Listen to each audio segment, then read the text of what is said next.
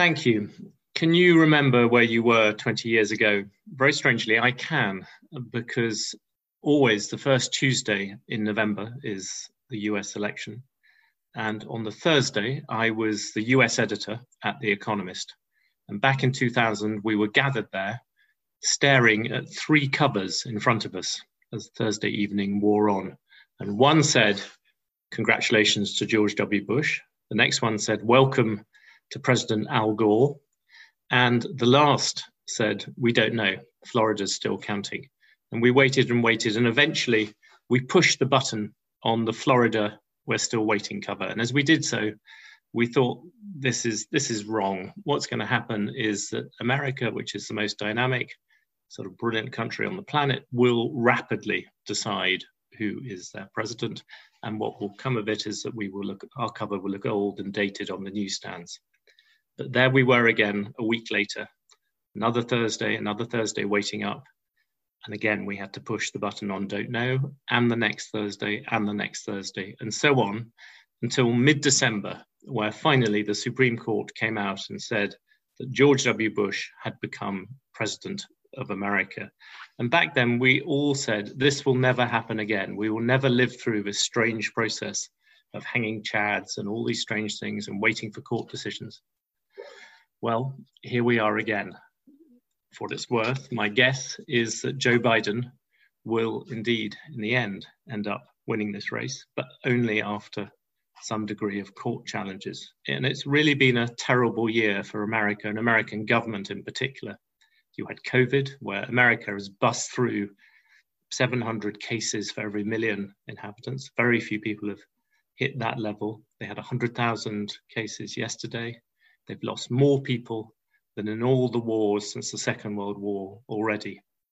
You've had the George Floyd protests and what happened to him and the challenge of racist policing. And now you have this mess of an election. It seems to many people strange that the casinos in Nevada can rapidly count in a matter of seconds the chips on your table, but it takes public sector workers several days to wade their way through paper ballots. It's a strange world. And many of you will say, okay, America's had its problems, but there is an obvious reason for them. And if I'm right about who's won the election, he is about to disappear.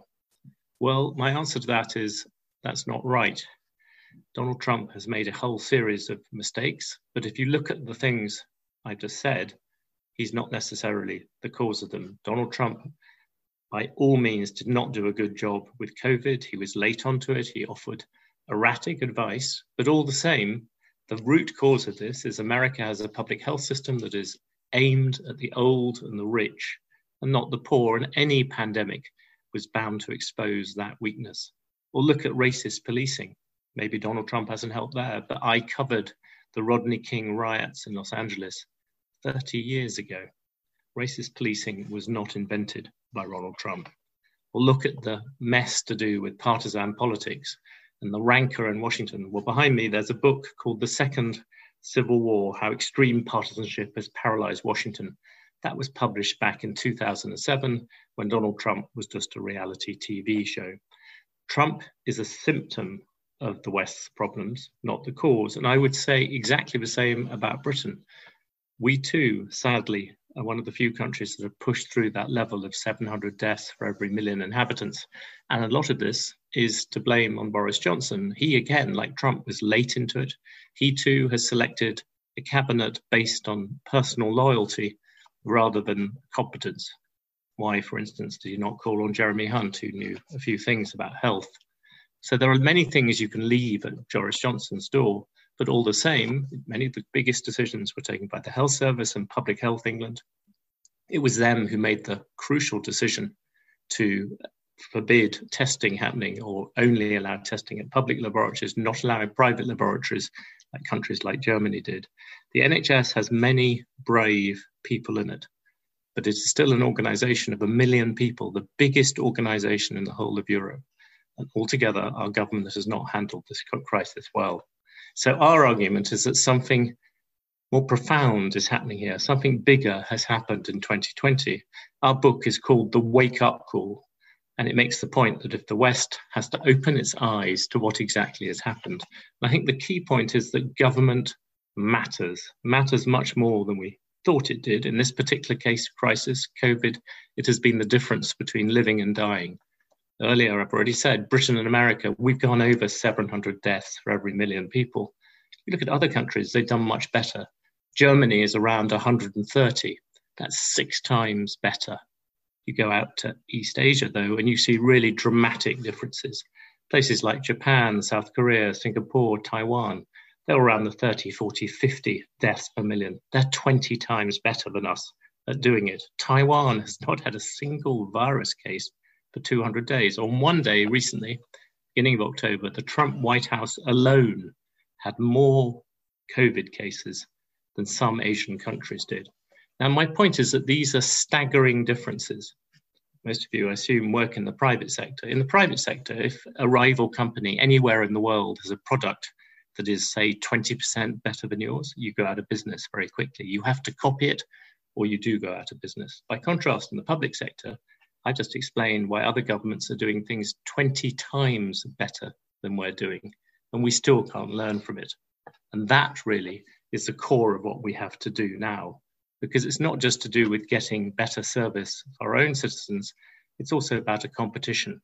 Look at China. China claims a number of 3 deaths for every million people. Well, I'm not quite sure I believe that wholly. But imagine, for the sake of argument, that they're hiding 9 in 10 deaths. Well, you can multiply that number up to 30 deaths per million. That would still mean over 20, 25 times better at dealing with COVID, better at protecting their citizens than we've been, or America. America has been massively outfought by its main geopolitical rival. And that, I think, really marks a historical point. And that history, in some ways, begins a long time ago. If you go back to 1653, when Thomas Hobbes wrote what I would argue is the first great book about Western government, Leviathan, 1653. Back then, China was the undoubted superpower, quarter of the world's economy, by far the world's best civil service. We got the word mandarins from that, system of canals, roads, all those things. It was building these things, and we were left behind. We were a sort of bloody archipelago at the other end of Eurasia.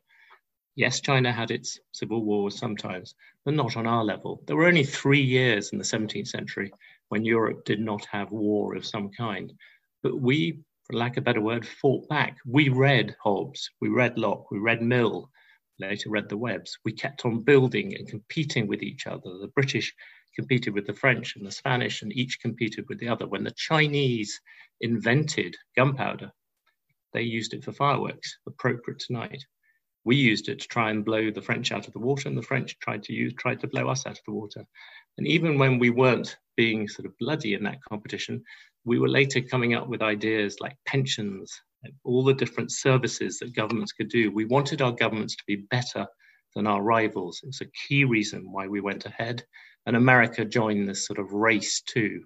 And eventually, by the 1960s, we had a complete reversal. Back then, the Americans were dreaming of putting a man on the moon. In contrast, the Chinese, millions of them were dying of starvation. The West had won the battle for government. And ever since then, a new pattern has emerged. On the one hand, in the West, you look back at the 1960s, it was the last time when the public sector and the private sector offered the same kind of salaries. It's the last time when we really trusted government. In America, 3/4 of Americans in the 1960s trusted Washington to do the right thing. Now it's a slither of that proportion. It's the last time that the elite, I would argue, the best and the brightest, went to Washington and Westminster. Ever since then, that has stopped. We've had successes. I'm not going to deny that. We won the Cold War. There was what Reagan and Thatcher did. There's been some things have been interesting, have been part of that race for government. But on the whole, what has happened is that government has got much bigger without getting much better. It's trusted far less. It feels overwrought.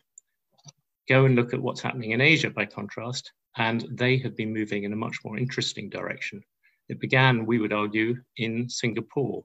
There, Lee Kuan Yew, somewhat controversial figure, still set about using ideas that had been invented in the West to try and turn Singapore into a more efficient government.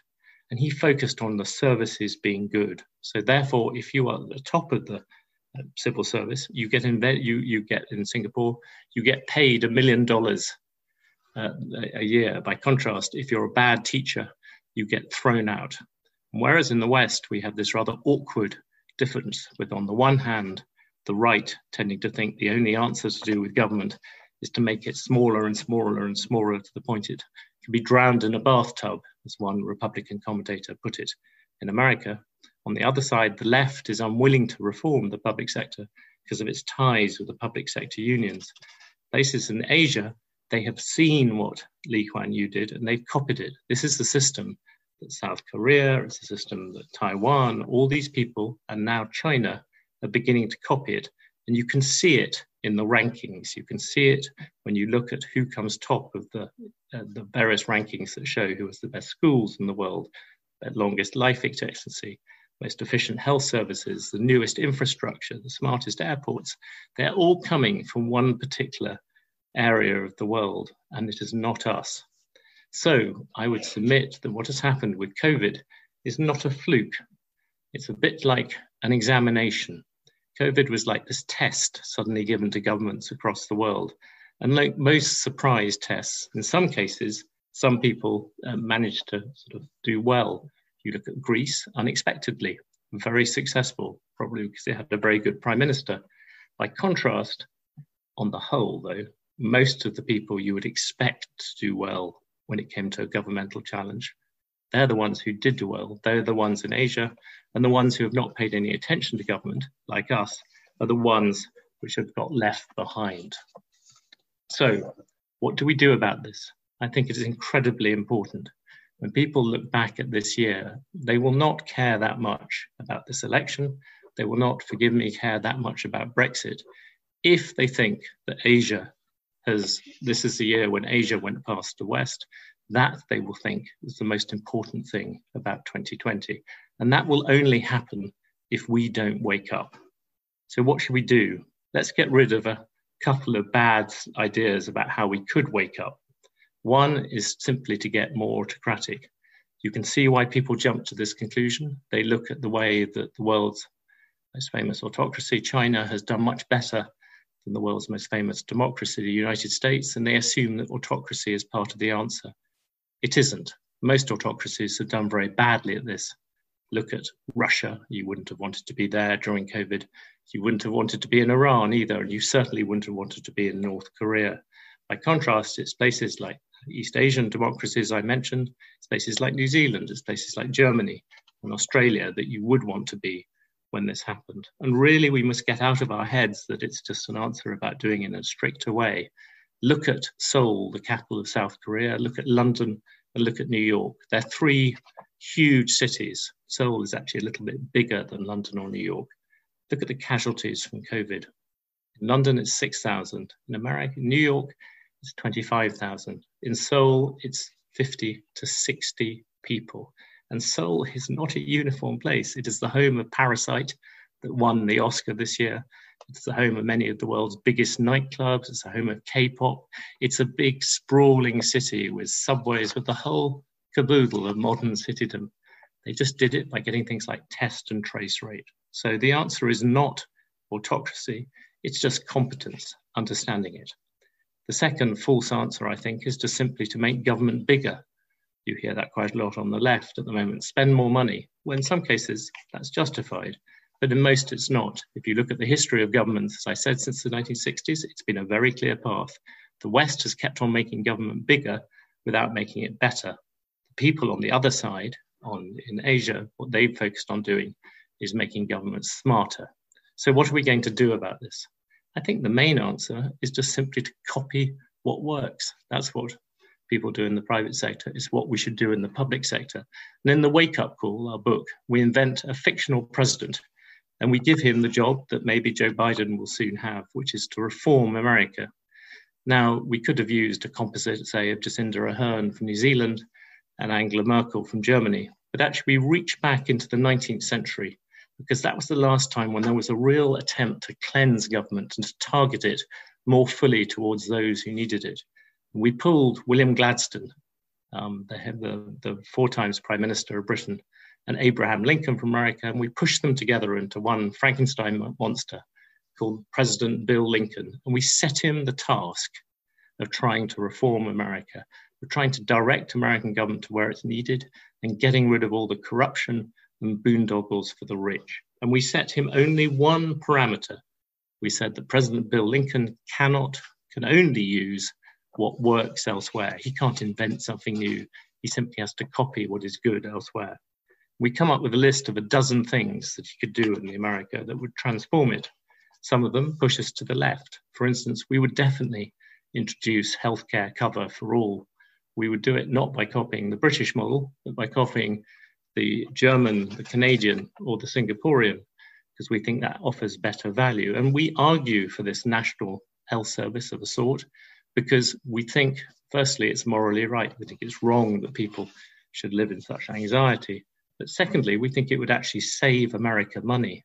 If you look at American healthcare, the dirty secret is American public healthcare, leave aside the billions it spends on private healthcare, public healthcare is more expensive per head than supposedly socialist Sweden. It's such a muddle, it's such a mess that they spend a lot of money unnecessarily. What else would we do? President Bill Lincoln would get rid of all the tax breaks and the exemptions and all the stuff that Washington has accumulated. There is $1.6 trillion worth of exemptions in the American tax code. Get rid of it. Return the money to the poor. At the moment, 9 out of 10 Americans ludicrously have to employ an accountant to deal with their taxes because they're so hard to understand. Simplification was one of the original William Gladstone great aims. Another thing we recommend is give more power to the cities. That's where good government is nowadays. One of Margaret Thatcher's big mistakes was to stop the devolution of power to cities. It would redesign education. As we pointed out, Singapore is very good at getting rid of bad teachers and giving more money to good teachers. That's the same in all the countries that do well in these league tables. So we would do that to be sure. But also, if you look at America's system, yet another sign of the problems, the lack of attention to government. The school calendar is set in the agricultural era. What happens is that they have incredibly long summer holidays. And the reason for this is that the children of America supposedly have to go and help on the harvest during those long summer months, which seems strange in cities like Los Angeles and New York. Now you can read our list of suggestions and solutions for Bill Lincoln for America in our book. And we also have a list for Britain. But one thing stands out about both Britain and America, which I thought was worth mentioning. In both cases, we recommend that we think there should be some version of national service of a non-military sort. We think that young people should go and work in public service for 1 year, say before they're 25. Now that may come as a shock to many people in this audience, who I suspect most of whom have been to university and most of whom work in the private sector. But we think it is important, and you can already see people like Macron in France, you can see the South Koreans looking at it, and it's important for two reasons, this idea of public service. The first is that the public sector desperately needs talent. You only have to walk into the IT department, pretty much any government department in either Britain or America, and you discover a lot of old kit, and to be honest, a lot of old people looking after it. In America, I think there are 5 times as many people over 60 looking after IT in the federal government than there are under 30. So rejuvenate, bring in that talent. But the other reason we think is to bond together people who have been to university with those that have not. That is something, again, that national service, and again, we're saying it doesn't have to be military. That is another aim that we would hope to do this. So reforming government is possible, we argue, in the wake-up call, and it would bring a lot of good, more than just improving the public sector. That does not mean it's easy, but if you care about liberty, if you care about the freedom that has underlined our democracies, then you should take an interest, and especially here, because if you look at the history of government, then one place has been responsible for an outlandish number of the ideas that have steered the history of government throughout the world, and that is here, from Thomas Hobbes all the way through to Margaret Thatcher. And whatever you think of Brexit, whichever side of that argument you were, Britain needs to think about government once again to be in the vanguard of change again. So that's the aim of our book, to start a debate to prompt thought about that. I don't know whether in another 5 or 6 Thursday, my successors at The Economist will be sitting there waiting for someone still to become president or not. I really hope it is solved before then. But I can tell you this, that if the West is still asleep in another 20 years, then leadership will have surely passed to Asia, not here. So from that perspective, whoever wins the White House, wish him luck and hope that he is awake. Thank you very much.